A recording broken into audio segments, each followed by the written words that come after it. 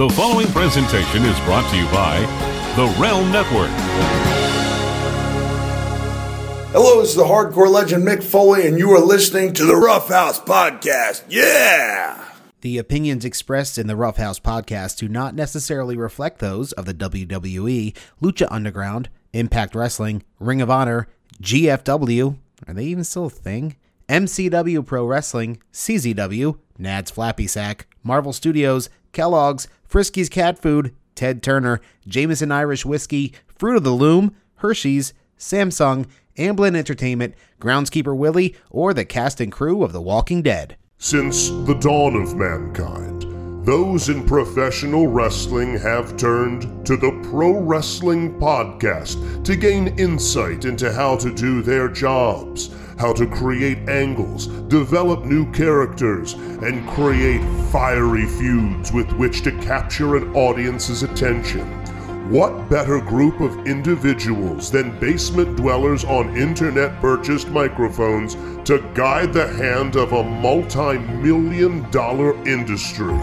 We're proud to present one such podcast courtesy of the Realm Network here at the Rough House, where black people and white people watch wrestling. And Hispanic people too.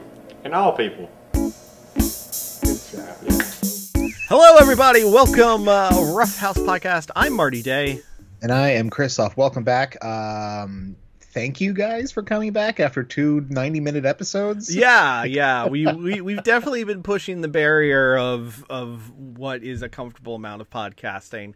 Yeah. By the way, episode 194, this one. Interesting. Oh, man. Yeah. We're getting close to 200. Not that means anything, and not that I'm bringing it up for any particular reason. Not to plant anything into the minds of you, the listener. No, not at all. Milestone. Yeah. Just kind of a random milestone. No real point or purpose in that one. Yeah. But yeah, we're gonna try to keep this into like an hour. I for one don't love podcasts that go longer than an hour. I know, I'm the same way, and here we are, we get all fucking chatty. Basically, okay, I'm gonna cut 20 minutes off just right here. Fuck Vince McMahon, he sucks. Okay, so that kind of the WWE talk's gone. Actually, I do have something positive to say about WWE, Chris. I know this sounds I don't want to hear it. Fucking crazy, but I have something positive to say. Following up on the opening topic from last week, this Jey Uso Roman Reigns storyline is actually compelling. So what happened on this Friday SmackDown? So they had the opening promo train, which, was what it was. Did it set up a tag team match later on? Holla holla? And of course it did. Oh, by the way, correction from last week. The show did start with a Paul Heyman Roman Reigns promo the prior week. I did not feel like they got into the specific details of why they're working together. That's why I said, when you asked, do we know why? I said, no, they really didn't cover it. Yes, they talked.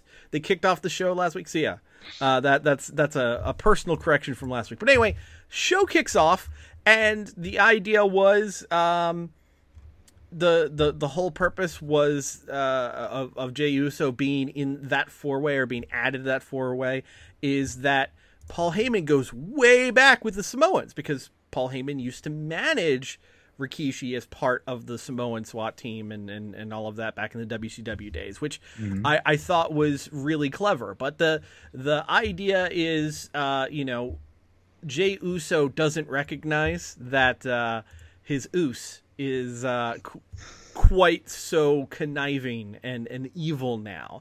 And yes, it did lead to a tag team match in the main event spot, as it ended up being Roman Reigns and Jey Uso against King Corbin and Sheamus, because Corbin and Sheamus came out and complained about Jey Uso being added, how it reeked of nepotism, that sort of thing. But the whole idea was Jey Uso came out, Reigns did not come out with him, Reigns did not show up until the end of the match, did a blind tag on Jey Uso, hit a spear, and the whole thing is like Roman isn't getting along with folks and all of that, and post-show things started to get a little heated between Jey Uso and Roman Reigns. Or excuse me, post-match, it started to get a little heated between them as Reigns had the belt in his hand and Jey raised said hand with the belt, so they were both holding the belt at the same time. Okay. Yeah, I think no tug of war this time. No tug of war, thankfully. Okay. I think this is probably just going to lead into a match at Clash of Champions in a few weeks where Roman goes full crazy shithouse on Jey. I think that's the idea to fully seal the heel version of Roman Reigns. They're going to just absolutely decimate Jey Uso, which kind of sucks to be Jey, but at the same time, holy fucking shit, he's getting a main event payday. Right. I'm actually interested and compelled by this. And the other thing that's interesting is there seems to be a little bit of a twist in Paul Heyman this time, where he's been the advocate for Brock Lesnar and all of that. And the whole thing was you could tell that Paul had a control over Brock, and Paul was that advocate. He was that leader. Heyman's acting like he's actually a little nervous around Roman Reigns. A little scared. He doesn't understand this version of Roman. He thought he knew the Samoans. He thought he knew Roman. Not quite so much this time. So credit where credit is due. As much crap as they are putting out on television, and it's hours upon hours at a time, this is actually a compelling storyline. This is actually a compelling piece of programming, which SmackDown's needed in the main event for some time. I mean, for the year that it's been on the air on Fox. Right. And look, I can still sort of point and mock at different things, on the SmackDown side. The whole Bray Wyatt, Braun Strowman, Alexa Bliss thing continues, with Alexa Bliss now using the sister Abigail. She did it on Nikki Cross? Hit it on Nikki Cross, yes. Outside of the ring, so it hurt more. Yes. Now, not quite the hardest part outside of the ring, but yes, it that was. Would have been on the table, on top of the table, because very those true. Tables, being as constructually unsound as they are, just add 500 hit points being taken away when you perform a move up there. Now, if you saw that out of context, you might have thought that Alexa turned heel on her buddy Nikki. Not entirely so. It was a fatal four-way for a title shot at Clash of Champions against Bayley. Here's the thing that doesn't make a whole ton of sense, though. Sasha was not in that match. Why not? I don't know, but Nikki Cross is getting the SmackDown Women's title shot at Bayley at Clash of Champions. So even though Bayley even did a promo talking smack about Sasha. Okay. I guess you're saving that for Hell in a Cell? Survivor Series? Could be either one. Royal Rumble? Next year's SummerSlam? Who knows at this point? But it was Saudi Arabia 2022? It's just very kind of weird. And maybe the idea is they're taking Sasha out of the mix so, they can sell the injury and what have you. And again, I gotta say, broken clock, right? Twice a day. Bayley had a fantastic promo talking about why she took out Sasha and all that. Bayley right now is doing probably some of the best work of her career, full stop. Yeah. So, I can talk a lot of shit. I can point out all these inconsistencies, but some things inexplicably are actually working very well right now. So something I saw on the SmackDown side that piqued my interest is Sheamus auditioning for the next Guy Ritchie movie? What the fuck is he wearing with the suspenders and the bowler hat? What is he trying to prove with this? Has he changed his accent at all? No, is he doing shtick? His accent is exactly the same. I feel like he's trying to thread the needle of Guy Ritchie villain and now accused sexual assaulter Conor McGregor. I think he's trying to thread that needle and be that that Irish gangster type. Gotcha. Okay. Yeah. So sure. Okay. Yeah. It's interesting. I saw some photos of it and I was like, what's Shamo trying to do over here? It was yeah, I can't say I love it by any means, but it's better than that period of time where basically he never wore clothes. He just showed up in his gear at all times and yelled fella. I mean, I give him credit for trying to push his look and feel forward and all of that. What's your favorite era of Sheamus? What's your favorite get up here? Do we have spiky hair, shit kicker, chops Sheamus? Do we have King? There was King Sheamus for a bit there. That's true. We had the Mohawk Sheamus. We had Bar Sheamus. Yes. I think it is 1-1. I think it's 1-1A between Mohawk Sheamus and first time showing up as a big deal, beating Triple H in a tables match Sheamus. For 5 seconds there, it looked like, they were going to push a new big main event guy out of the blue. And then, of course, Triple H came back and murdered him with a pedigree. So, up until that point, it was like, fuck yeah, this guy could be a thing. And then I could say my least favorite era of Sheamus is smiling babyface feuding with Alberto Del Rio Sheamus. Oh, Birdie. Yeah. Yeah. Wasn't that when he threw the burrito on the car or something like that? Wasn't that something stupid feud? Like that? And I swear they went against each other 5 pay-per-views in a row. Yeah. It was... Oh, there was League of Sheamus. Yeah. League of Nations Sheamus as well, with Del Rio and Rusev. And who was the... Wade Barrett. Who else was it? Oh, that's right. Yeah. Wade Barrett. Oh, man. So now he's kind of doing... There's a portion of Wade Barrett that seems to be underlying inside of this new version of Sheamus, because Wade Barrett himself kind of had a little Guy Ritchie-ness to the point of starring in not quite Guy Ritchie movies that went straight to VOD. I wouldn't mind checking those out if they should pop up anywhere streaming. Actually, the one I want to see, without irony, is I want to see Money Plane with Edge and Kelsey Grammer. Like that. Seems... I have heard that the best part of Money Plane is that scene that popped up online where Kelsey Grammer explains Money Plane. Okay, I mean, yeah, and it's a 10 out of 10 scene. I'm not expecting that to win any awards outside of a Razzie. Fuck a dolphin, Money Plane. But I have a morbid curiosity about said film, just because I want to see, what Kelsey Grammer will do for money, essentially. No disagreement with you there. So we are going to get into our standard recaps of NXT and AEW towards the end of the show. But before that, and this could take a while, we wanted to talk about the best month in professional wrestling, which we are just days away from the kickoff of. That's right. It got pushed back due to COVID. It got pushed back due to what we thought was going to be the period of time that was the Tokyo Olympics.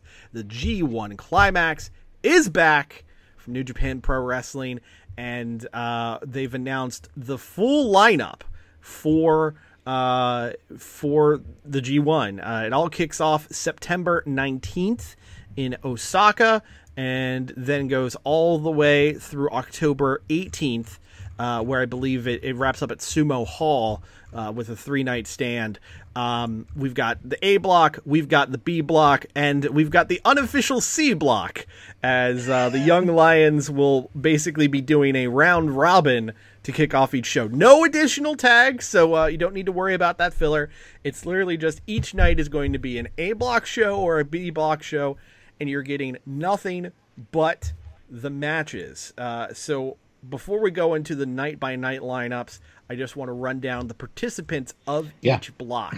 The A block is stacked as hell, and loaded. That's even with Taichi and Yujiro in it. I mean, I think...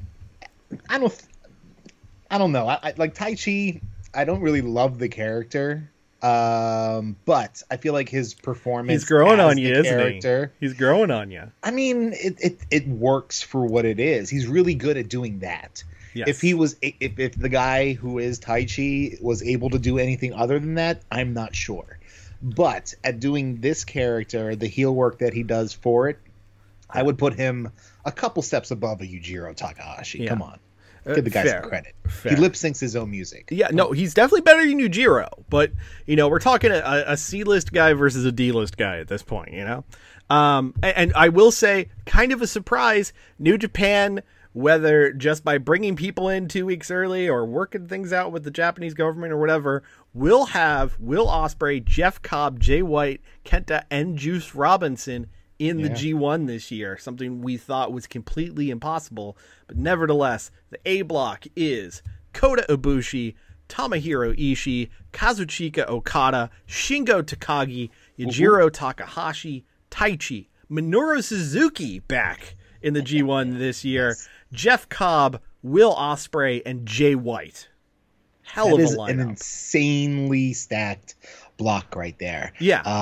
And, you know, some of these matches that we're going to get, because everybody in the block goes against everybody else. Yes. So you're going to get a lot of just styles clash matches. Ibushi versus Suzuki, I'm very much looking forward to. Takagi and Okada. Yeah, but we'll talk about those in just a moment, because I was going to run down night by night in terms of the ones we're looking forward to. But the B block, not as strong, but still, I mean, look, if the A block wasn't there, the B block would look strong. But we've got Hiroshi Tanahashi, Hiroko Goto, Toru Yano, Yoshihashi, Sanada, Tetsuya Naito, Evil, Zack Sabre Jr., Juice Robinson, and Kenta. And it kicks off on September 19th with the following matches. Will Ospreay versus Yujiro Takahashi. Good luck, Will. Jeff Cobb versus Taichi. Tomohiro Ishii versus Minoru Suzuki, which should be fucking awesome. Shingo Takagi versus Jay White, which should be pretty damn good. And holy fucking shit, Kazuchika Okada versus Kota Ibushi in the main event of night one. I know. They're really like, okay, all right, guys. I know we pushed it back a couple months, but we're going to start off with guns blazing, and it doesn't get much more guns blazing than a Wrestle Kingdom 14 rematch of Okada and Ibushi, and that match, which I've gone back and watched subsequently and is still fucking fantastic. Oh yeah, was just a gem of 2020. Like, really, we're going to be talking about that one in December, hands down. Yeah, no doubt. The year kind of peaked on January 4th. I don't think anybody would argue that at this point. Yeah. So. Yeah, definitely some considerations when we talk about match of the year this year, if we need to talk about a pre-COVID and post-COVID list or what. But nevertheless, September 20th, B block kicks off with Juice Robinson versus Yoshihashi. Good luck, Juice. Toru Yano versus Sanada. Night off for everybody. Hiroki Goto versus Kenta, which might surprise us. Zack Sabre Jr. versus Evil, which will be interesting to see. Modern Evil versus ZSJ. And you know what? Two big stars in your main event. Hiroshi Tanahashi versus Tetsuya Naito. Yeah, I mean, again, they picked the number 1 and number 2 seeds to go at each other here. Tanahashi's inclusion is kind of a wild card at this point, because he kind of had the comeback win, 2 years ago he won the G1? Yeah, he won in 2018. So, and you know, he hasn't really had a stellar record this year. He's won maybe a handful of matches and lost a lot of big profile matches, mostly in the tag division, but still, you know, is this kind of Tana's last big showing in the G1? I'm sure he'll get a couple, you know, big wins in there, but do I see him going over Naito in night one? Probably not. Yeah, Naito probably will be going over night one, and I feel like this is going to be a year where Tanahashi is definitely kind of on the losing side of things. Yeah. We've seen the winding down of Tanahashi. The only thing that is kind of a question mark to me, because they are split by blocks, is if we're going to see any sort of angle continuation with Ibushi and Tanahashi, given so much of this year has been built around their alliance as a team and eventual fall apart as a team. I do wonder if we're going to see them against each other. I mean, they were the G1 Climax finals back in 2018. So I don't think we're going to see them as the finals again, but nevertheless worth considering where, you know, their paths may cross during this tour. September 23, Jeff Cobb versus Shingo Takagi. This is back to the A block. Yes. Kazuchika Okada versus goddammit Yujiro Takahashi. That's again fast forward through. Minoru Suzuki versus Taichi. Tomohiro Ishii versus Will Ospreay. Should be fucking great. Yeah, I'm all for that. And then the main event is a rematch of the G1 Climax 2019 finals. Kota Ibushi versus Jay White. And Jay White is one of those guys where he's being... God, there's like crazy planes going by overhead right now. I'm really starting to worry. I was wondering what was going on there. Those watching the video version, which you can get, of course, on our Patreon, you've probably seen Chris looking off in the middle distance. It's only this time that I actually heard the plane. But yeah, it's starting to get a little worrisome. I don't usually hear that many that low in back-to-back nature. Anyway, yes. Jay White heavily favored online to be a finalist, if not a winner of the entire thing this year. Yeah. We haven't seen Jay White since COVID, so he's Lord knows what was planned prior to then, right. And if Gato is just going to pick up where things left off when the pandemic hit, and if there is another Jay White push in store, and I would imagine he's going to have a really good showing. If that means him winning, I don't know. I think I did a pick'em thing online, and I think I had Jay White winning the whole thing. Yeah.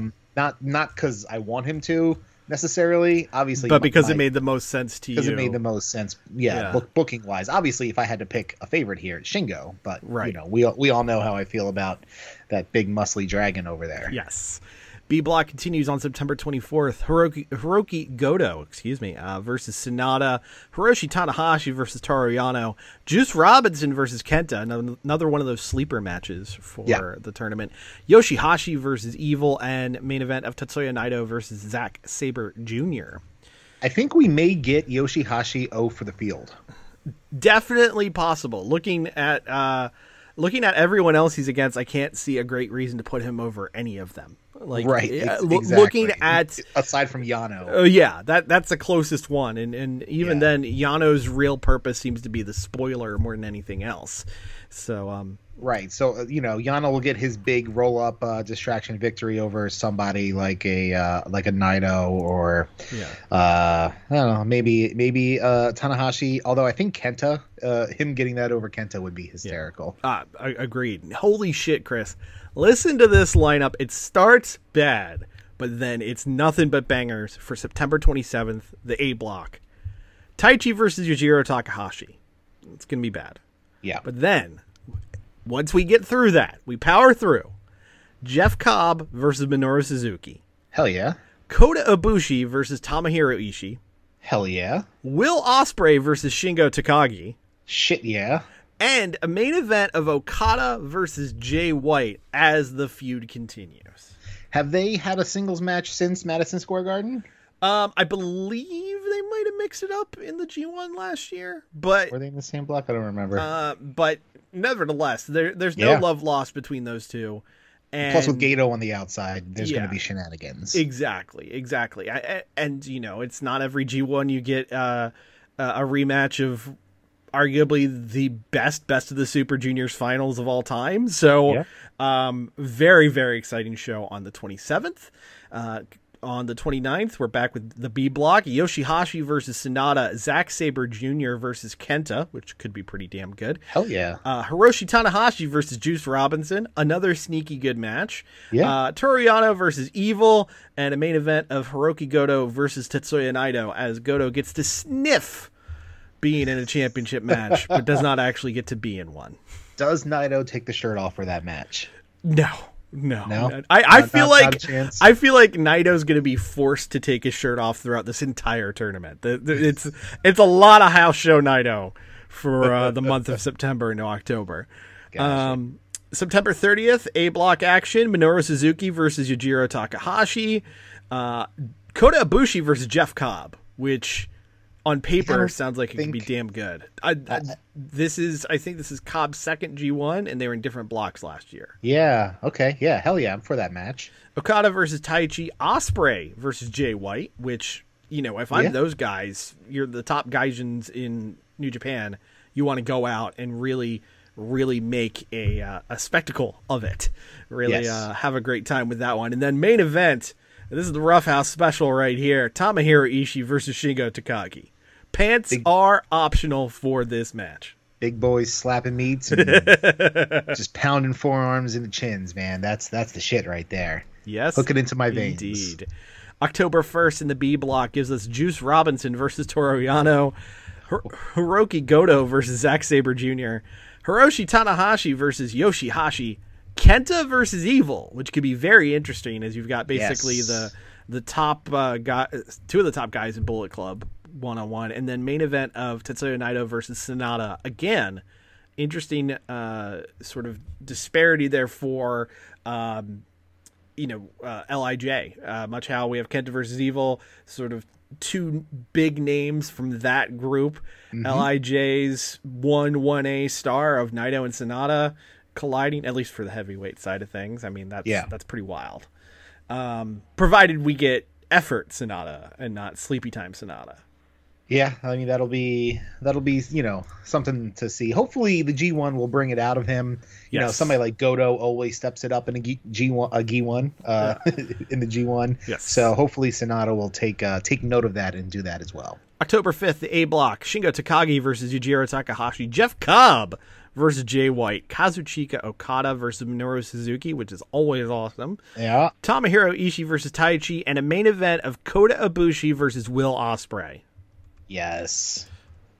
October 6th, B block action: Hiroki Goto versus Toriano, Sonata versus Zack Sabre Jr., Juice Robinson versus Evil, Yoshihashi versus Tetsuya Naito, and a main event of Hiroshi Tanahashi versus Kenta, which should be about the most pure heel face match of the entire tournament. Probably, yeah. And Kenta loves working over body parts, and no body part has a bigger target on it than the knees of Hiroshi Tanahashi. October 7th, A block action, another possible best show of the tournament: Ishii versus Yujiro Takahashi. All right, fine. Kazuchika Okada versus Jeff Cobb. Okay. Will Ospreay versus Minoru Suzuki. Yes, that one I'm looking forward to. Yes. Taichi versus Jay White. All right, whatever. But then your main event: Kota Ibushi versus Shingo Takagi. Yeah, man. We're eating good that night. Yeah, like I said, that A block, each night you're getting 1 to 2 certified bangers. Yes. If not more. October 8th, Goto versus Yoshihashi, Yano versus Zack Sabre Jr., Sonata versus Kenta, Juice Robinson versus Tetsuya Naito, and a main event of Hiroshi Tanahashi versus Evil. October 10th, Ishii versus Jeff Cobb, should be damn fine. Jay White versus Yujiro Takahashi, Ospreay versus Taichi, and then 2 back-to-back bangers, Ibushi versus Minoru Suzuki, and Okada versus Shingo. Yep. Real excited for that one. Yep. October 11th, Yoshihashi versus Zack Sabre Jr., Toru Yano versus Kenta, Juice Robinson versus Sonata, Hiroshi Tanahashi versus Hiroki Goto, and Naito versus Evil in the main event, continuing the feud between those two. How many ref bumps will we get in that match? Dozens. Red Shoes better pat his fucking back. Yeah. October 13th, Will Ospreay versus Jeff Cobb in a main event of the match that kicked off the G1 Supercard at MSG. Kota Ibushi versus Yujiro Takahashi. Shingo Takagi versus Taichi. Minoru Suzuki versus Jay White, which could be very interesting. Yeah. And then an all chaos main event as it's Kazuchika Okada versus Tomohiro Ishii. Yep. For it. October 14th, B block action: Yoshihashi versus Kenta, Juice Robinson versus Zack Sabre Jr., Toru Yano versus Tetsuya Naito, Hiroki Goto versus Evil, and Hiroshi Tanahashi versus Sonata. I'd say that's probably one of the lower cards of the tournament in terms of overall matches that are probably going to be decent. I think the closest thing to a match that I really want to see from that one is Juice versus ZSJ. Yeah, I mean, I think Juice is primed for a big showing here. Maybe not in terms of his record, but in terms of his performances. I feel like him in the B block and Jeff Cobb in the A block, their ending scores may not be stellar, but I think the way they get those scores or the way they go through those matches is really going to help build their stock. Now we've got the final 3 nights in the Sumo Hall, and they have stacked these 3 nights. Of course, October 18th, the final night, will be the finals. A block winner versus B block winner. A whole bunch of tags, probably a junior title defense by Taiji Ishimori. All that fun stuff. But on October 16th, the final night of the A block, Kota Ibushi versus Taichi, Jeff Cobb versus Yujiro Takahashi, and then these 3 matches: Kazuchika Okada versus Will Ospreay, which has always delivered, Tomohiro Ishii versus Jay White, and a main event of Shingo Takagi versus Minoru Suzuki. Yeah, I mean, that being put in the main position is fantastic. And also, that being in the main position also leads me to believe that they love doing some kind of tiebreaker in the final night of the block action. So that could bode well for Shingo Takagi's score going through this tournament here. Yeah, and then October 17th, the final night of the B block. This one may not be as good on paper in terms of in-ring, but in terms of storytelling, this is going to be a big night. Hiroshi Tanahashi versus Zack Sabre Jr. The feud continues.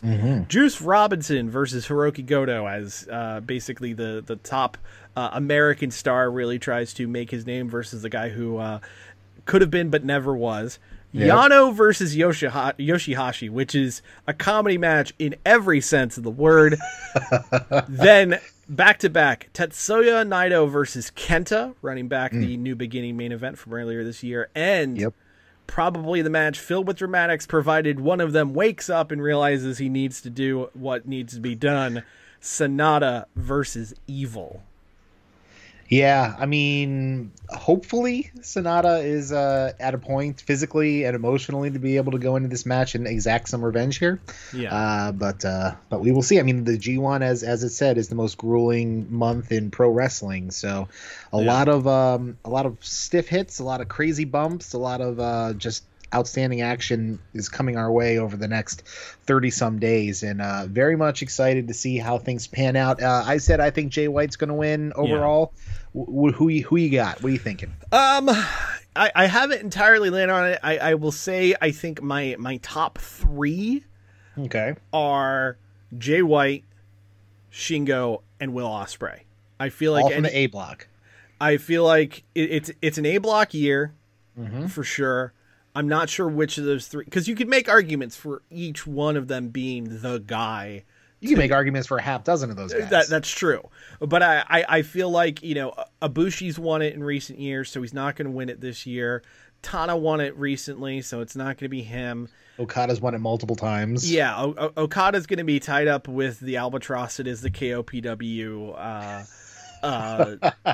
trophy.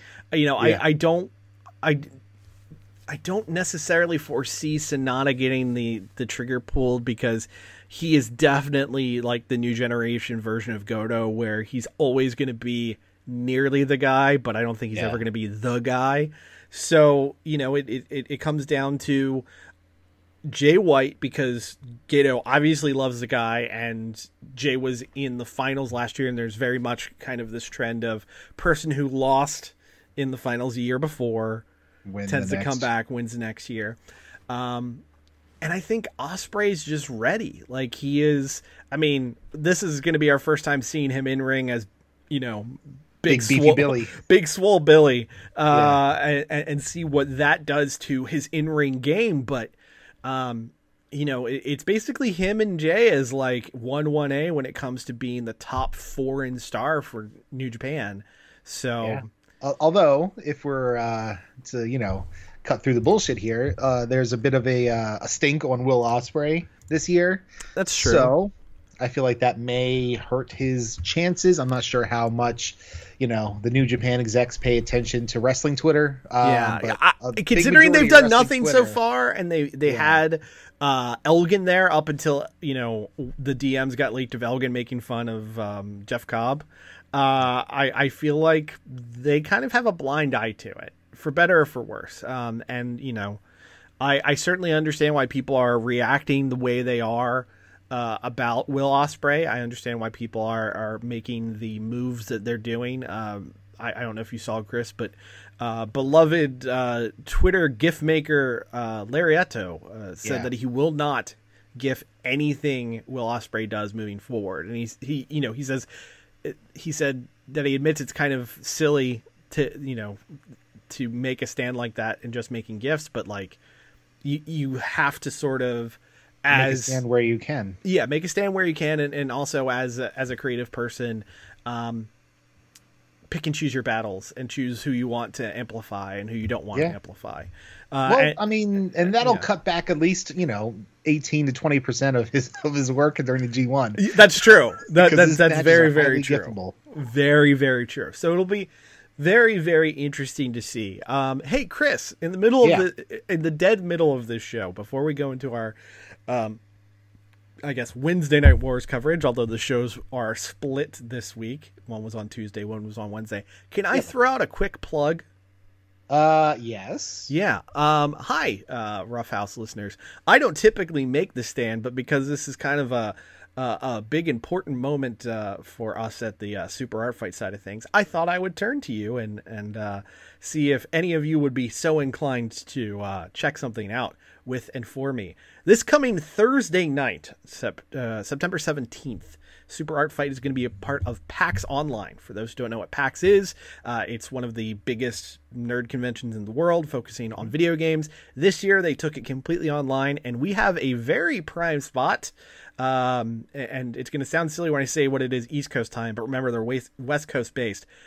Thursday night, September 17th at 11 p.m. Eastern, which is 8 p.m. Pacific. So we're given a primetime spot. Super Art Fight's doing a show in the main PAX Twitch.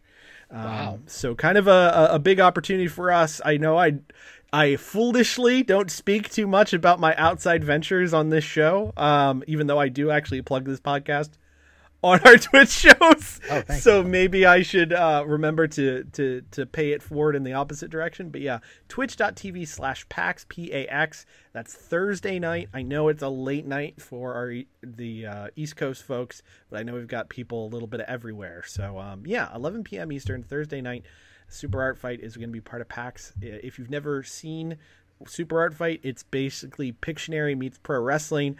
I'm one of the co-hosts / commentators, so you'll hear a friendly voice that you know and love, and it should be a really, really fun show. So yeah, please, OG538, come out in force and join the fun Thursday night. Is it live? Are you doing it live? It is live. It is live. All right. So it's going to be a late night for me, but it's not that late, really. You know, it's an hour-long panel, so we're going to be done by midnight, so it is what it is. But I was very surprised and flattered that they gave us kind of this prime spot, and they have 3 different channels. They're putting us on the primary channel also, so... I would like to deliver. So no pressure though. No pressure whatsoever. So thank you, OG538. All right. Anyway, let's talk about the wrestling war that is NXT versus AEW. Before we get in too deep on the shows themselves, a little bit of meta talk, as both NXT and AEW this week did some of the highest ratings they have done all year. NXT pulling in roughly 850,000 viewers on Tuesday night. AEW unopposed coming off the pay-per-view doing 1.01 million. Very respectable, especially in an era that you have a Raw doing a 1.5 to 1.7 million. It's very interesting to see how each show is doing on their own, and rumor has it, Fightful was reporting it yesterday, that the USA Network is getting in the ear of WWE and saying, hey, this Tuesday night experiment, it was for hockey, but it's worked out really well for us. So how about you move NXT permanently? I feel like, I don't know. I feel like they can make all the stink that they want, but I who makes the final call? Is it the network or is it Vince McMahon? I don't know which side the pants are on right now. Yeah. I feel like Vince moving NXT to Wednesday was for the exact reason, and which is for them to siphon viewers away from AEW. And as it showed this week, as AEW ran unopposed, that plan has worked. So in Vince McMahon's mind, he's right and justified to have done that.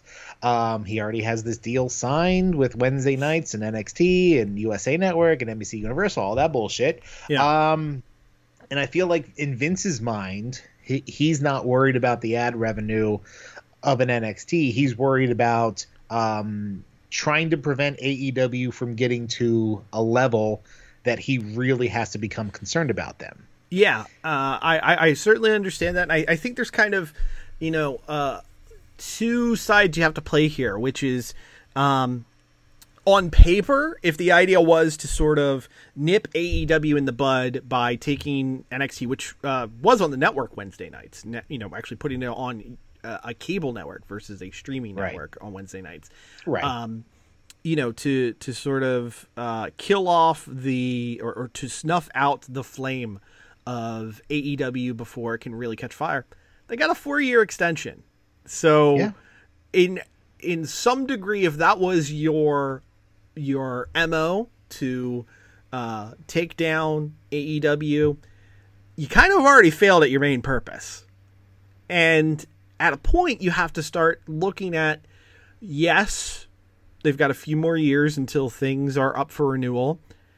Is it smarter to be more important to a network by drawing more viewers? And yes, any night you put it on, even opposing AEW, what NXT has been able to do is far better than the average USA show. And USA really doesn't have too many shows right now. We are not in the era of Burn Notice and Suits and all of these shows where people were Pacific watching. Blue, La Femme Nikita, Silk Stockings, where people were actually taking the time to watch a USA show on USA. Like, I think there have been a few different shows that they've tried to make big, but nothing's really stuck. So Psych? WWE, well, that was a show, right? That was on USA. Psych. Yes, it was with Dule Hill. Right. Related to Drew Hill? No. Okay. But there hasn't been like these shows. I mean, even the closest thing they had, the Critical Darling but ratings nightmare that was Mr. Robot. Like, that's the best they've had. Yeah. Forgot about that show.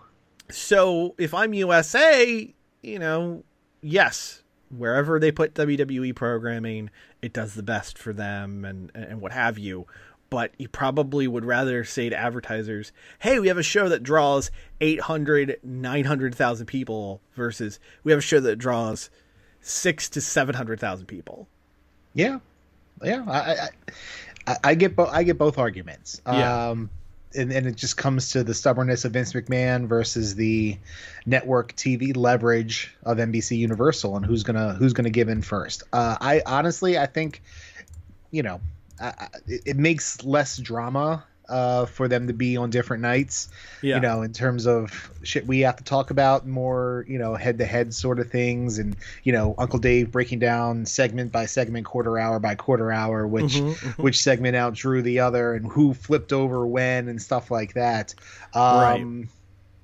I skim over that shit. Really, I don't really care that much. No. There are people who care a lot about it. Yeah. At least personally, like I said, when AEW started, and perhaps selfishly to a point, I want more wrestling fans in this world. Not just because I like pro wrestling, not just because I think there can be pro wrestling beyond WWE. I don't want WWE dead.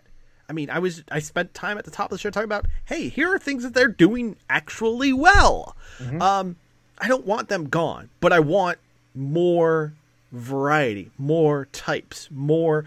If someone's like, oh, I think WWE is really cheesy, I'd love to be able to point to them and say, well, have you tried this? Have you tried this? And it be something that's accessible, something you don't need to spend $10 a month to stream from Japan or what have you. What I wanted from the jump was AEW to not be the number one. I want them to be the alternative, and they've proven to be that.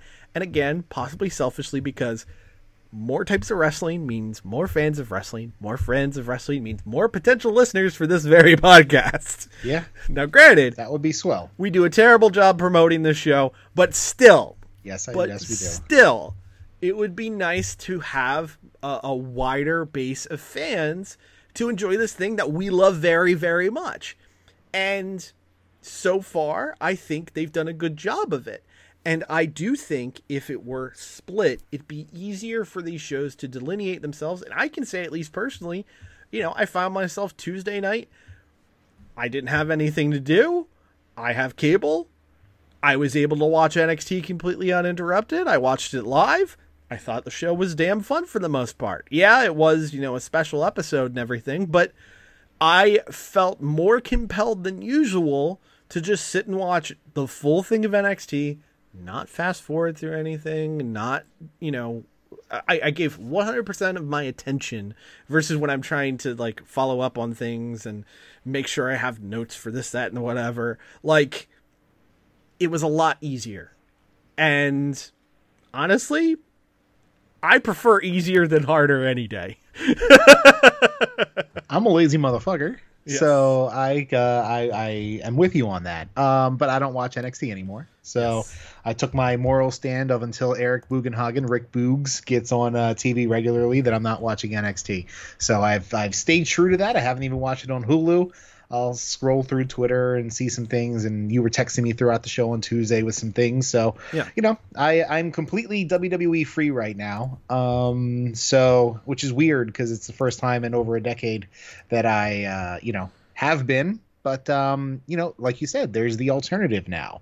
And thanks to you, I'm super deep into New Japan now. So This is there are other things out there, and we want other people to enjoy them as well.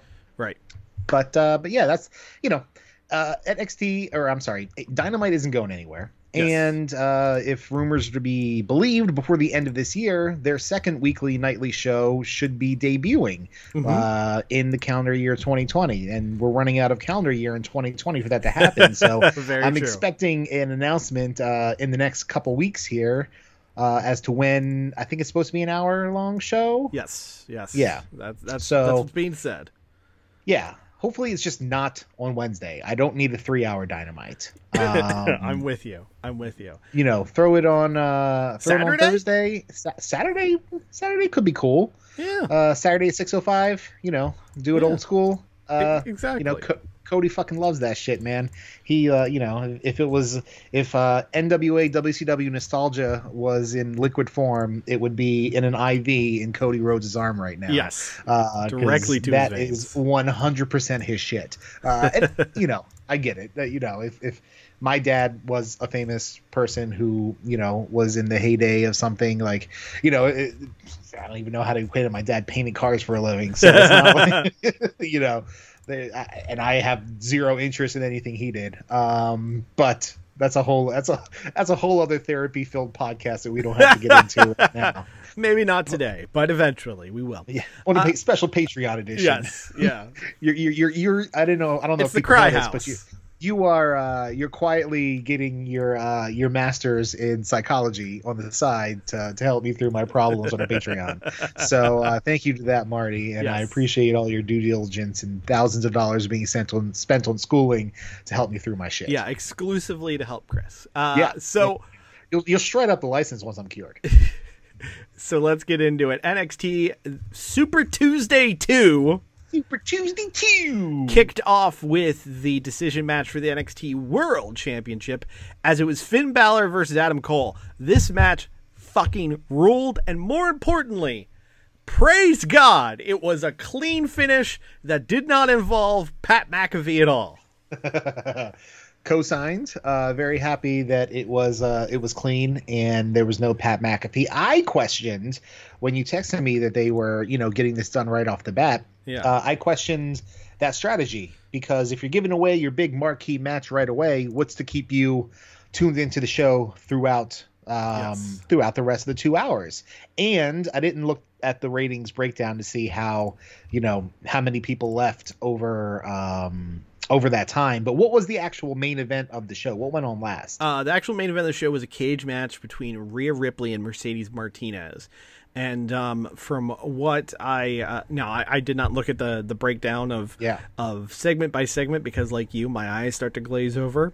But based off of how it was described verbally on Wrestling Observer Radio, both shows actually stayed pretty consistent between segment to segment. You basically saw little shifts of like 10, 15, 20,000 people here and there, but it actually held pretty steady. The explanation I gave you and I think it made the most sense was this match was supposed to have no time limit, so they put it on first under the idea of, hey, if this needs to take the whole show, it could take the whole show.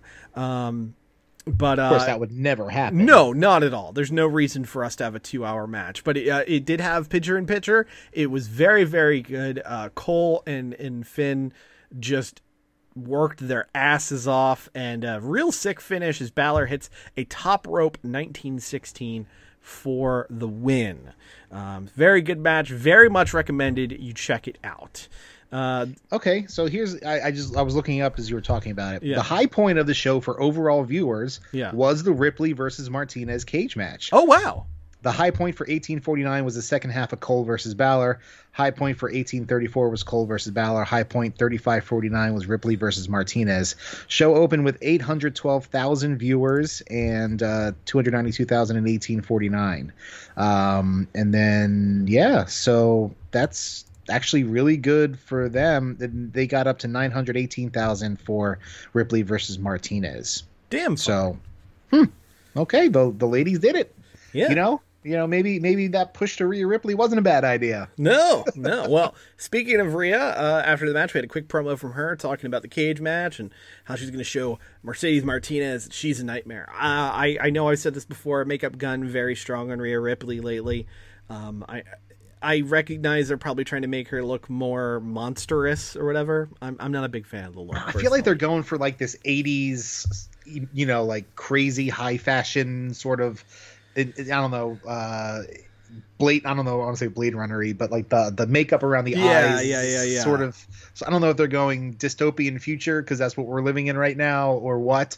But it feels like there's or her. I don't know whose decision it was, but I feel like there's some kind of decision there to do it that way. And I don't hate it, but she doesn't need it. I don't think. But whatever they're going for there. She's a babyface though, so yes. Maybe not make her this sort of hideous, over makeuped thing. I don't know. What it's a bit much. Then we go back to the back where Finn Balor is getting congratulated by William Regal and Triple H, and Adam Cole walks up to him, says Balor was the better man that night, gave him a too sweet, and then Balor cut a quick promo saying everyone wanted to know why he returned to NXT, and he points to that belt. Now, look, I got a little tiny bit of flack about something I said on our socials. I still hold to the idea that Finn coming down from the main roster and winning the NXT title subverts the entire idea of what NXT is supposed to be. That you have a 39-year-old guy who already was a world champion on the main roster as your champion of your, next generation brand. It's literally what NXT is supposed to mean. Right. I'm not in love with him being the guy, but I also recognize they were in a rock and a hard place scenario with the loss of Karrion Kross. It was the best of the options they had, but I feel like they should have had more options handy. I feel like it's a bigger indicative issue that those were the four options they picked. And that was my argument a couple weeks ago when the Fatal 4-Way happened. So, I agree. I am in solidarity with you, my friend. But also when NXT was formed, it wasn't on basic cable against another wrestling show. Yeah. So the dynamics have changed slightly in that, you're trying to get ratings in, and Finn Balor is a known draw for both NXT and the main roster. So I get the business decision, but, maybe you have to update your mission statement. Right. And yeah, it's just weird. The best way I can put my overall feelings about this is they gave me pizza, and I like pizza, but I don't know. I really wanted ribs or something else out of this. Like it's something I enjoy, and it's perfectly fine. But I wanted ribs. They gave me a lot of pizza. Yeah, I've eaten a lot of pizza, but they're in my gut I wanted ribs, and they're like, but we have pizza, hamburgers, Chinese food, and I don't know, chicken fingers. I'm like, but I really want ribs, you guys. Like, give me that little something extra. Anyway. We had another backstage segment, which I thought was pretty clever in terms of how they just sort of bounced from thing to thing. You had Robert Stone.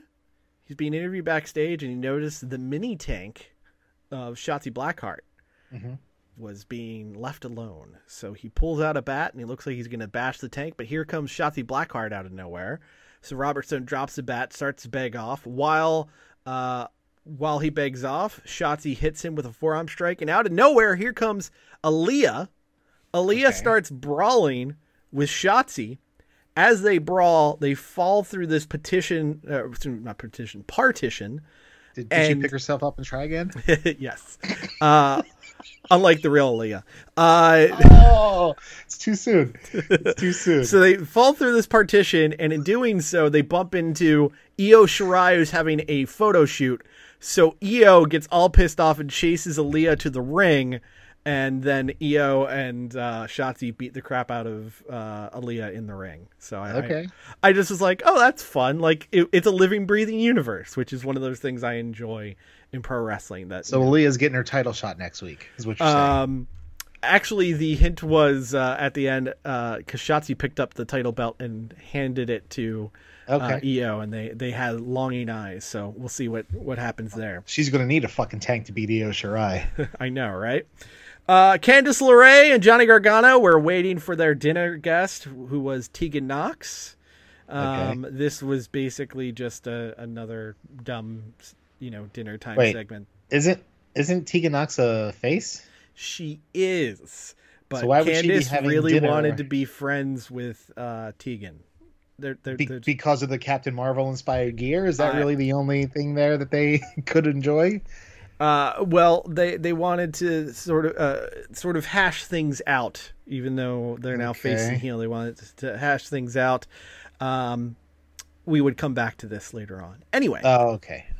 Timothy Thatcher was doing another seminar and said he's studying Damian Priest to build to their North American title match. We had a very quick squash as accused sexual groomer Velveteen Dream went one-on-one with Ashanti the Adonis. Wow, that is a fucking name right there.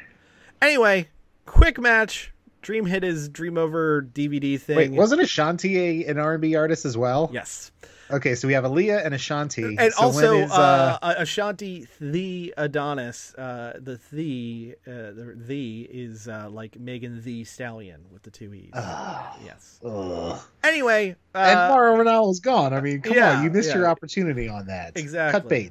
Cut bait. So Adonis gets squashed very quickly, and here comes Kushida just to constantly punch Velveteen Dream in the face. So basically, Kushida is the greatest hero in the history of pro wrestling. Had a really fun video package building up Brazongo. So talk about how there's a great team, how they worked really hard to earn it, and how they are going to next week go against Imperium for those tag team titles.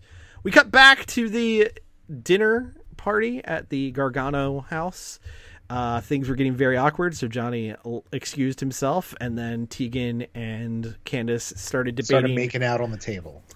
One would hope, but no, they started debating about who was at fault for ending their friendship, and then we go back to the ring for a match as we've got Bronson Reed against Austin Theory. This was really damn good, even though Austin Theory also grooms teenagers. Bronson Reed has a fucking awesome new Titantron. Yeah. Have you they seen went this? Full Stay Puffed on him. Yeah. Yeah. It's Bronson Reed like romping and stomping through a city as if he's Stay Puft or Godzilla. Yeah. It fucking rules. As did this match. No one steps in a church in Perth, Australia. Or wherever he's from in Australia. I don't know. Perth came to mind. Yes. So Bronson Reed ended up winning clean with the senton. So the Bronson Reed push continues. Thank God. Good. Adam Cole backstage doing an interview, putting over Finn Balor, saying he's a better man this night, but he said, hey, we have a rematch. It's going to be a very, very different outcome. So Cole's definitely a full babyface now, but he didn't say it would be too sweet. No, he did not say it'd be too sweet. Right. Roddy Strong versus Killian Dane. Roddy Strong goes over after some interference from Bobby Fish. So there ends up being some fighting post-match between Bobby Fish and Roddy Strong beating up Killian Dane. Out comes Drake Maverick once again. He's got a pipe. He gets his butt kicked. Like Mr. Belvedere smoking a pipe? No, like a metal pipe. Oh, okay. All right. I was like, is he coming out with like a Hugh Hefner smoking jacket and a pipe, a bubble pipe, like yes. Bart Simpson, just blowing bubbles? And that would be amazing. Get destroyed by Roberto Pescado and Roderick Strong. That would be amazing. Okay. I mean, I'm available, NXT guys. Hey, Paul. Yeah. Uncle Paul. Holler. Yeah. Sean. Paul. Yeah. Somebody. Sean Paul. Sean Paul. Hey, man, he's got the right temperature for it, so it's okay. Give Chris the light. Come on. Can we just do the rest of the show with fucking mentions of R&B and hip-hop stars? The way this show's going, I think we're going to have quite a few of them. Okay. It's calling me the KCD or JoJo. Let's do this. Oh, all my life, man. Yeah. I'm waiting for a co-host like you. Anyway, it looked like that the UE were about to bag it up, but Killian Dane grabbed the pipe. He got no diggity and chased them away. And because, of course, this bit in particular continues to make no sense, Drake Maverick put his hand out, so Killian Dane hit him. So I have no idea what they're doing with any of this. Killian Dane doesn't want friends? No. He doesn't want pint-sized little British friends?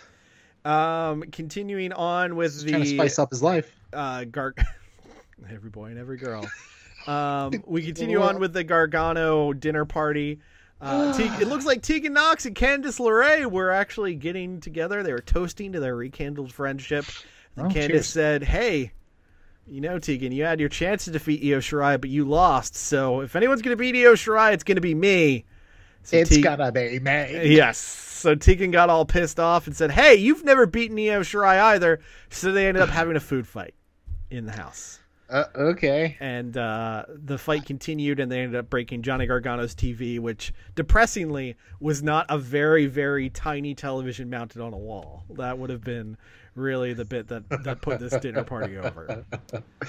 Okay. Anyway, Damian Priest cut a promo on Timothy Thatcher, as we're going to have that North American title match next week. So basically you have 3 big matches for next week. That North American title match between Damian Priest and Timothy Thatcher. You have Breezango defending against Imperium, and then in a non-title match, Io Shirai against Shotzi Blackheart. So I guess Shotzi might win that one and then lose at TakeOver. Okay. Then your main event was Rhea Ripley against Take 2. Rhea Ripley versus Mercedes Martinez in a cage match. This was pretty damn good. Unsurprising, because you've got 2 of the best women in pro wrestling right there. Did Stan Lee come up with their names? Because it certainly sounds like it, right? Alliterative to all hell right there. But it ended up being one of those cage matches with a shit ton of weapons, kendo sticks, chair shots, tables, all that fun stuff. The main event was a riptide off the top rope through a table. Rhea Ripley gets the pin and wins the feud. So fine show for a Tuesday night. And then on the other side of the dial, on the other night, we had AEW Dynamite back live on TNT coming off of All Out. I know All Out was kind of a mixed bag, at least from critical response, but this was a damn fine show, both with closing some angles and building some new ones. Show kicks off. Tony Schiavone's outside, and he's interviewing Chris Jericho and MJF as they arrive at the building. They simultaneously. Yes, they both take the moment to say, hey, you got screwed it all out. No, you got screwed it all out. And hey, I'm going to be the AEW champion soon. No way, I'm going to be the AEW champion soon. Well, good luck, guys. They walk away. They do a split screen. Nice touch. And they both called each other idiots. So yeah. I guess we're going to get some MJF Jericho stuff in the not too distant future. We go to the ring, and it is the Jurassic Express of Jungle Boy and Luchasaurus with Marco Stunt on the outside. They're going against the Lucha Bros of Penta El Zero M and Rey Fenix with the entire crew, Eddie Kingston, Butcher, and The Blade hanging out. I thought this match was super fun. And just a fun note, we were supposed to get this on like the 2nd or 3rd Dynamite when Luchasaurus hurt himself. Yeah, that's right. The tag tournament to crown the first tag champions there. Yeah. And the wait was worth it because the match was really fun. Everybody had moments to highlight their own sorts of things there. But the match ended with some miscommunication from the brothers Lucha. Mm-hmm. And I think Pentagon ended up giving Phoenix a destroyer or a pile driver or something of that nature.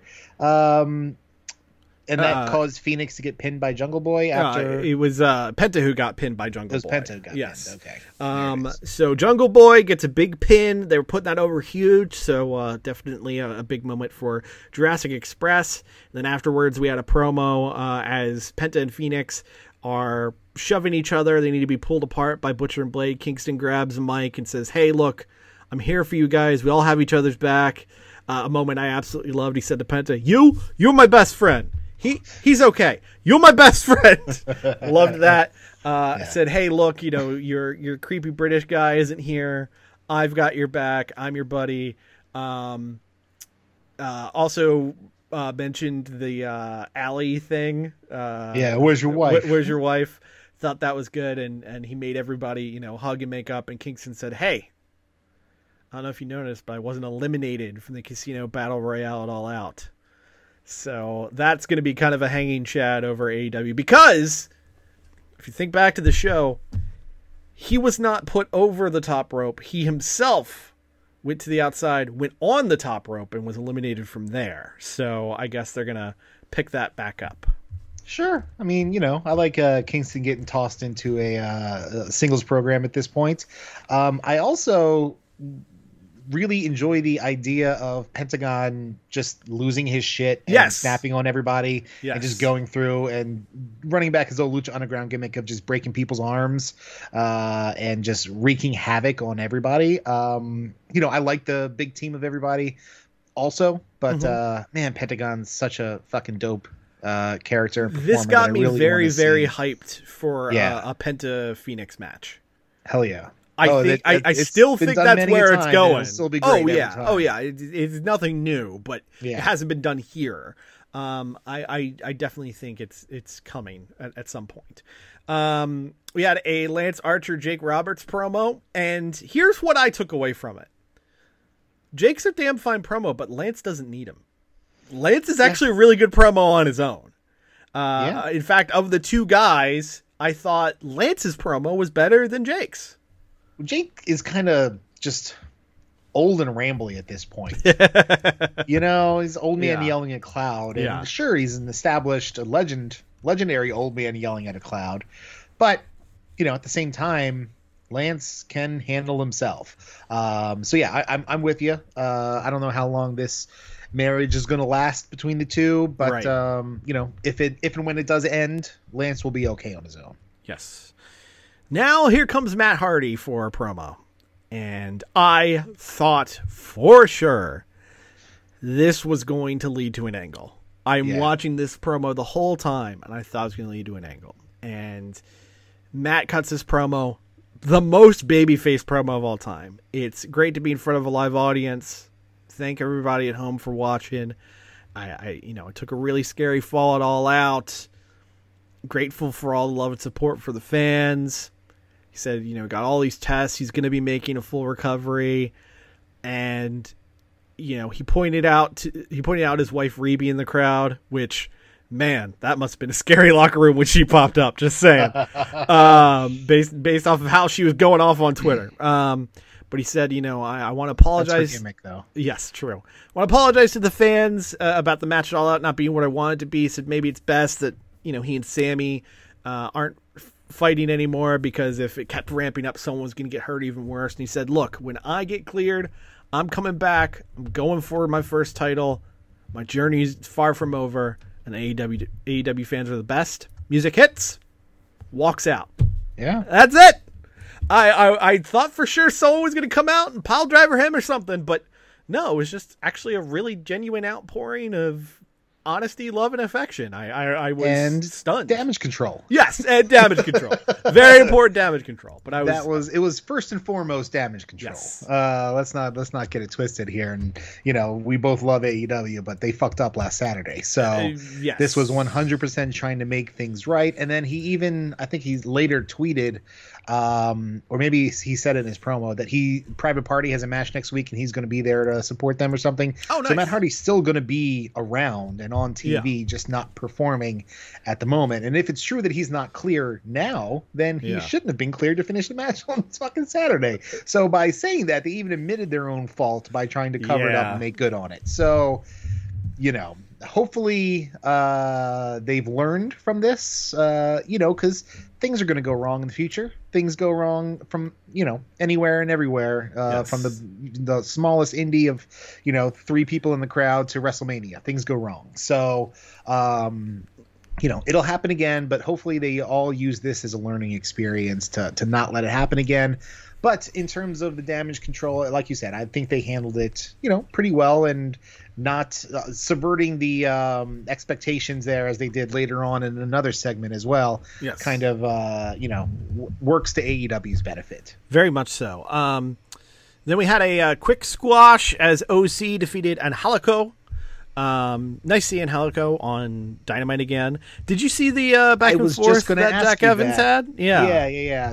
About late last night, early this morning, somebody tweeted Jack Evans asking or saying something about how AEW's mistreating them, and Jack Evans, to his credit, really kind of cut through the bullshit and kind of told the story of what's been going on. That he, his ring cardio wasn't up to where it needed to be. He was dealing with some kind of fracture in his face as well, or head or something like that. Yeah. And he full on admitted that he and Angelico are terrible at pitching ideas to the bookers.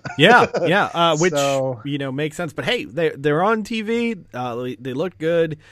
Just only was a little bummed that we did get Angelico's weird little dance as he comes out. It got cut off by a recap of the Mimosa Mayhem match. Yes. But yeah, OC went over, and shortly after, here comes Santana and Ortiz. They're beating the crap out of OC, outrun Trent and Chuck Taylor, and Trent and Chuck challenged Santana Ortiz to a fight in the parking lot next week. Which was supposed to happen a couple months ago, if I'm not mistaken, right? It was supposed to be the Lucha Bros versus the Best Friends in a parking lot match. So we're getting the same. I believe that was supposed to happen the same week as Blood and Guts, actually. Okay. But COVID kind of threw a wrench in every possible gear, so we didn't get that. But I'm very much looking forward to it, and I think it's probably gonna be a good match on Thursday night. I think it was, or maybe it was Friday morning. Jim Ross tweeted out a note of congratulations and thanks to Ortiz, Santana, Chucky, and Trent for a great match. So because they taped everything on Thursday. So yeah. So very much looking forward to see how that plays out. Was this did Jim Ross also tweet out about another hopeful wardrobe malfunction? Did you notice he was on his best behavior on Wednesday? He was definitely he was definitely checking more tentative with his words than in times there was past. A lot less JR shtick on this show. Yeah, I don't know. The commentary seemed off. Seemed not up to snuff on Wednesday. Tony seemed tired or disinterested in some of the things. Excalibur was doing his damnedest, but it wasn't firing on all cylinders the other day. Alex Marvez, somehow still employed, somehow not Justin Schlegel, was knocking on the door of the Young Bucks locker room. He opens the door, and he got kicked in the fucking face, which is a gif I've just been watching on repeat lately. I'll tell you one thing. Justin would have taken a better bump than Marvez. That's for goddamn sure. Yeah, exactly. Yeah, glasses would have flown in the air. Anyway. Justin would still be wearing a neck brace. Yes. So Marvez super kicked. And then here's Tony Schiavone. He calls out Kip Sabian and Penelope Ford as Kip Sabian's going to reveal the best man for his wedding. They took way too long to get to it, man. Sabian plugged his Twitch channel, asked Tony Schiavone to leave the ring, and said, "Here's my best man." And here comes, of all people, somewhat obscure indie wrestler Puff, who is a 400-pound fat guy. And he's like, no, you're not the best man. I said you're the best for following me on Twitch. So, okay, he's gone. So Sabian says, all right, here is the best man. And here comes Brian Pillman Jr. And even though it was Brian Pillman Jr.'s birthday, he said, no, it wasn't you. I just texted you and said, you're the best, man. So it's not him. He said, no, really. Here's the best man. And to the shock and surprise of everyone, up to and including your very own Roughhouse hosts, here comes Miro.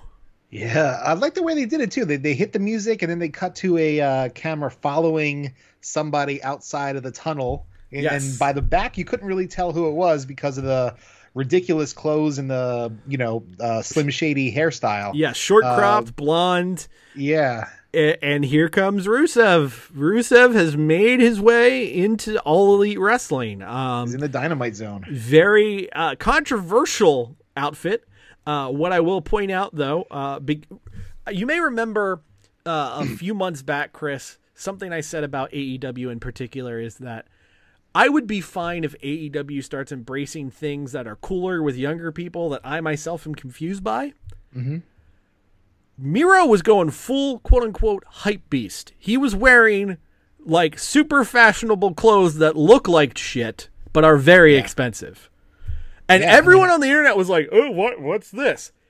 Like, if you're 20-something years old, you look at that, well, like, that guy looks good. But to us, we're like, he's wearing pajamas. No, he's wearing a $650 shirt and 1,300 pants. Like, yeah, that's it looked like pajamas to me. Yeah, but you know what? He was rocking what is ostensibly high-end fashion right now. He's part of the Gucci gang, apparently. Yeah. So good for him. Good for you, Miro. He made all that Twitch money recently on his downtime here. So you do you, bud. You do you. Yeah, so Miro, welcome to All Elite. Miro goes to cut a promo. Before he cuts the promo, the joy and excitement that came off of him was truly heartening. He was hyped. Yeah, and there was some early Rusev Day chants, and he started going, no. And then the crowd started doing Miro Day chants. Yep. And that's when you could see where it hit him. Like, these guys get it, and these guys appreciate me. Yes. What the fuck? I've never felt this before. Exactly. That is one of the most enjoyable things about AEW is seeing some of these folks. These, it's kind of like seeing a shelter dog realize they found their forever home. That's what this was. Look, I rolled my eyes at his promo starting with, 10 years in the same house with a glass ceiling and an imaginary brass ring. It sounded like a fucking Impact promo. I don't know if you also heard this.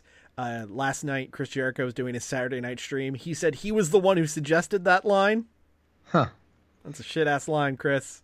He's had better, but yeah, I think I feel like the earnestness of his delivery, while still trying to come over as a badass, I think the delivery worked. It wasn't the best, written sort of thing, and maybe that's something that he himself needs to get better at, because these promos now are not pre-written, handed to them on a script, so they have to come up with it on their own. So if he works a little closer with a Jericho or some of the other guys back there who have been doing it for a long time and know what the fuck they're doing, I guess Dustin would be another good one as well. More on him in a few, by the way. But I overall enjoyed the introduction. Yes. And the wedding is next week? Or in 2 weeks? I think it's in 2 weeks. weeks. Did they not say when the wedding was? 2 weeks? Okay. I think it's in 2 weeks. But nevertheless, we've got Miro and All Elite, and he's got new gear and everything. So we'll see how that comes together. Tony Schiavone backstage. Tony Schiavone everywhere this week. Backstage, pre-tape with Hangman Page. Sit down. Page had his glass of whiskey. Asked him how he was doing, and the anxious millennial cowboy was definitely anxious throughout this promo. And he said, it looked inevitable that we were going to split it all out. It didn't have to be this way. And he said, I look, it was my fault that FTR got the shot and everything. He said, we've had a lot of problems, but hey, we've got a lot of wins. So, we're going to handle this, and we're going to work our way back to the top. And you could tell he even recognized he was kind of lying to himself. Yeah. And credit where credit is due. Wrestling is not typically a place of feelings, feelings or subtle emotions. Yeah. And that's what this is. Like, especially when contrasted later on in the show. So I love the work they're doing here. And then we had Chris Jericho and Jake Hager, Team Karen, against Joey Janela and Sonny Kiss. Like Team COVID. In a no DQ match. This was actually really fucking good. And Sonny Kiss looked like a megastar in this match. Dude, and apparently they brought in the highest number rated segment throughout the evening. So good on them. Sonny Kiss, fucking great, man. Like, yeah, give him a push.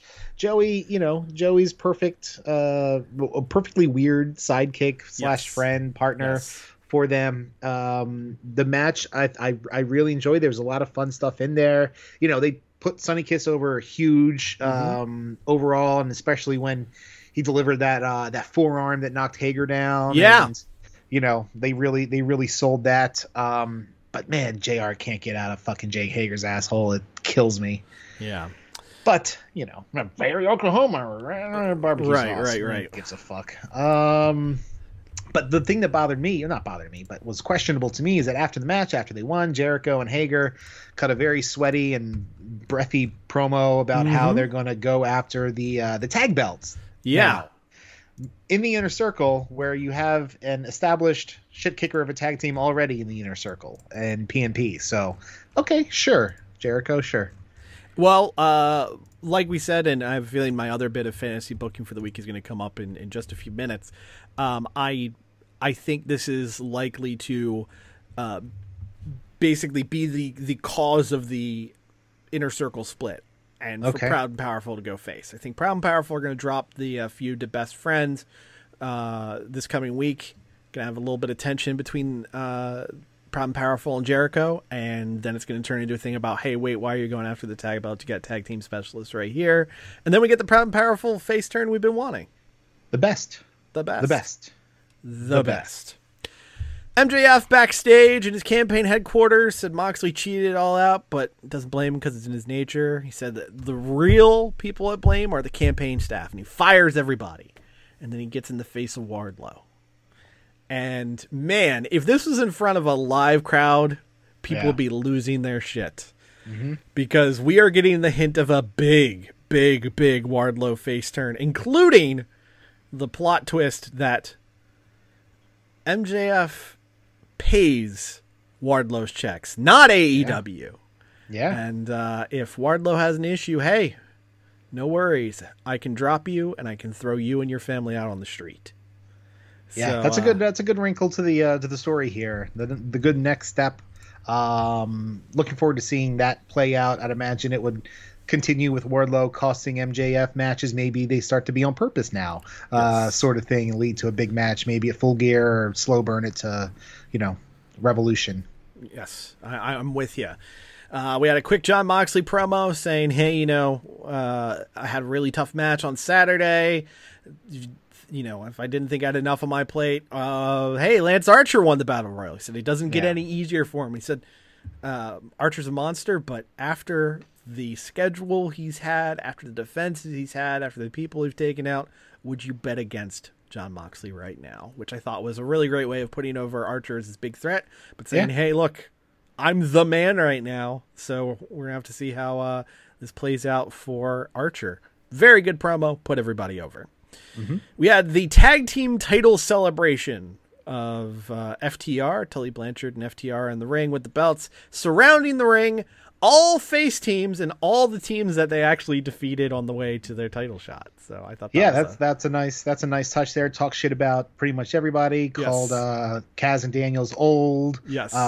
Called they talk shit about Billy Gunn being in some fake Hollywood or not Hollywood fake Hall of Fame. Fake Hall of Fame. Yeah. And his doofus son, something along those lines. Yeah, called Jungle Boy, a Tarzan cosplayer, and Luchasaurus, a dumbass dinosaur. I love, by the way, even in heel logic, that guy's not really a Jungle Boy, but he's definitely a dinosaur. Definitely a dinosaur. And shock of shocks, yes, Jurassic Express gets in the face of FTR, dumps a cooler ice on them. There was a cake in the ring and no one went through it. In fact, after FTR got ice poured all over them, all the faces ate cake happily. They cheers the cake, which I thought was fantastic. That's how you do it. Another pro wrestling staple subverted. We had the big baby face. Thanks everybody. Didn't turn into an angle this time. We had a cake that actually got eaten. yeah.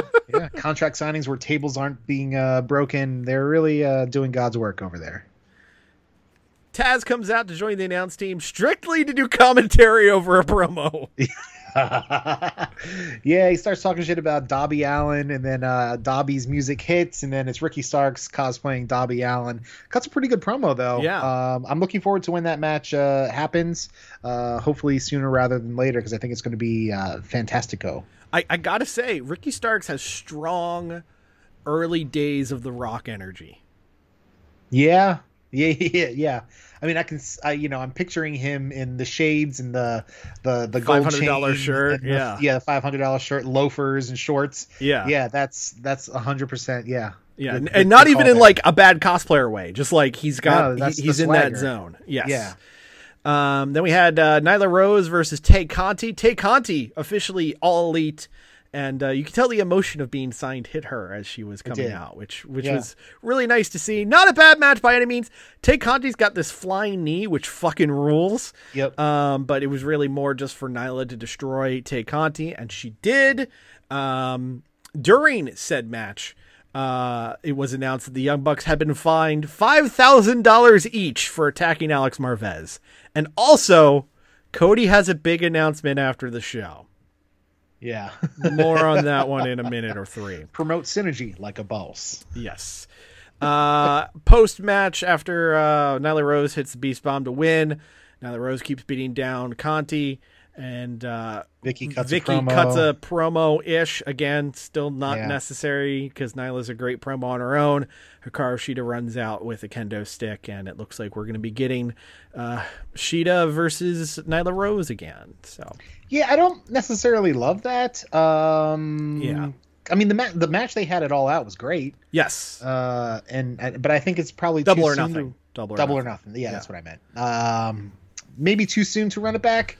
But again, they haven't really been doing the best at building a lot of new people into the women's division. I figured maybe Swole would get a shot since she beat Britt Baker, because when are they going to pull the trigger on Britt Baker? I know she's still a little bit injured. That's probably having part to do with that. But really, aside from that, Emi Sakura in Japan, Yuka Sakazawa in Japan, Brie Priestley in Japan, Jamie Hayter in Japan. And the one who had the knee surgery, Chris Statlander, she's out. Shauna's in Spain and loves Donald Trump. There's all sorts of issues in the women's division, but hey, Abaddon's on those rankings. Yeah, Abaddon's on those rankings, and someone else apparently is going to be showing up more regularly, as we got our pre-main event promo train, as we found out that Moxley versus Lance Archer is going to be on October 14th for the AEW Dynamite anniversary show. I will 1 week after or 2 weeks after the actual anniversary. But maybe it just works out that way because one's live, 1 week is live and 1 week is taped. But whatever. Yeah. Next week on Dynamite, we're going to get the best friends Santana Ortiz parking lot fight FTR versus Jurassic Express in a non-title match. Eva Lise will be getting a shot at the NWA Women's World Title held by Thunder Rosa. Some more Thunder Rosa, thank God. We're getting Jericho and Hager versus Private Party, and Hangman Page versus Frankie Kazarian, which could be shockingly good. And speaking of shockingly good, your main event of the evening for the TNT Championship, Brody Lee defending against Dustin Rhodes. This match fucking ruled. What has gotten into Dustin Rhodes, man? I don't know. But this was fantastic. Is he hopped up on Blue Chew and fucking... I know. I don't know. He's 52 years old and he's never been better. Dude's moves are crisp and quick. The wind is mostly there. He's still 52, so it shows a little bit. But man, guy is just he's doing fucking sentons off the apron to the outside. He's doing destroyers. He's doing sunset flip bombs. He's doing all kinds of crazy flippy shits. I mean, maybe it's just one of those things where he's so inspired by this influx of young talent that are, it's a two-way street. He's helping them hone their skills in storytelling, psychology, promos, stuff like that. And they're teaching him all these crazy flippy shits. And he's like, fuck, I could still do that. Hell yeah. And he goes doing it. Basically, he is He is the best version of modern day Ricky Morton, where it's just like, here's an old hand who knows what he's doing and now is deciding to do Canadian destroyers for shits and giggles. Yeah. Anyway, really great match. Brody Lee looked like a beast. Dustin looked like, the baby face who you thought could get it done one more time. But no, taken down with the big discus lariat. Brody Lee retains the title. Dark Order comes out to celebrate. They drag out the lifeless body of QT Marshall. Brody Lee notices Colt Cabana is out there for the celebration. Yeah. Yells at Cabana because Cabana is why they lost the 8-man tag. He's shunned and made to leave the ring. Kicks Dustin. Brody Lee kicks Dustin right in the crotch. And we threw it to the special announcement from Cody. And Cody's in front of this screen. And he says, I'm injured, but I've come up with this new concept while I was in this quarantine bubble in Macon, Georgia. And I am, in my head, going, fuck, they've got their version of the Thunderdome, don't they? See, this was cut off with the replay. You are very lucky this was cut off, because for 2 seconds I'm like, oh my God, what is happening? And no, Cody's actually going to be part of a talent show that's airing on TBS next year called The Go Big Talent Show. It's basically America's Got Talent. Yes. But he's a judge. Snoop Dogg is a judge. Rosario Dawson is a judge. Love me some Rosario Dawson. And whoever Jennifer Nettles is, not no familiar. idea. And Bert Kreischer is the host, wearing a shirt, which I feel like makes it harder to recognize who he is. Right. Yeah, it's an interesting lineup there. But Snoop Dogg and Cody, that's a weird combo that I'm oddly curious to watch. And the part that I found out, which I also thought was really interesting, was Time Warner, they're called Warner Media now, basically using their strengths in numbers. That announcement was aired on TBS, TNT, and True TV all at the same time. Oh. And that was actually the official announcement of the show. Like, there hadn't even been things sent to your Varieties or Hollywood Reporters. Like, that was a legitimate, real announcement. And they let Cody be the first voice out there, which, look, if people are wondering if Turner likes what they're getting out of AEW, I think that's probably the biggest sign of confidence you can find. I mean, he's becoming a known quantity to the networks. So even with that terrible fucking neck tattoo. Fuck that tattoo. Anyway, Dynamite will be back either Wednesday or Thursday, depending on how the NBA playoffs go tonight as we're recording. So we'll have to see what happens there. Stay tuned to AEW Wrestling's Twitter and all that fun stuff. Chris, we fucked up. This is an hour and 30 minutes long. God damn it. Sorry. The Roughhouse Podcast is a weekly podcast. Follow us at Roughhouse SGW on Twitter and Facebook.com/The Roughhouse Podcast. Become a donor to The Rough House at patreon.com/The Rough House Podcast. And check out our videos at youtube.com/channel/UCEGJ21N lowercase w capital G lowercase k capital P M lowercase L capital D N 7 lowercase c 3 lowercase r lowercase f U V Q. This is the Rough House podcast with Justin and Christoff. That's it. Fuck Christoff. He's terrible with his information. Okay. Hey, this is The Rock. Shut your mouth, jabronis, and listen up, because this is the Rough House podcast with Justin and my least favorite man on the planet, Christoff. And Marty? The preceding presentation was brought to you by the Realm Network.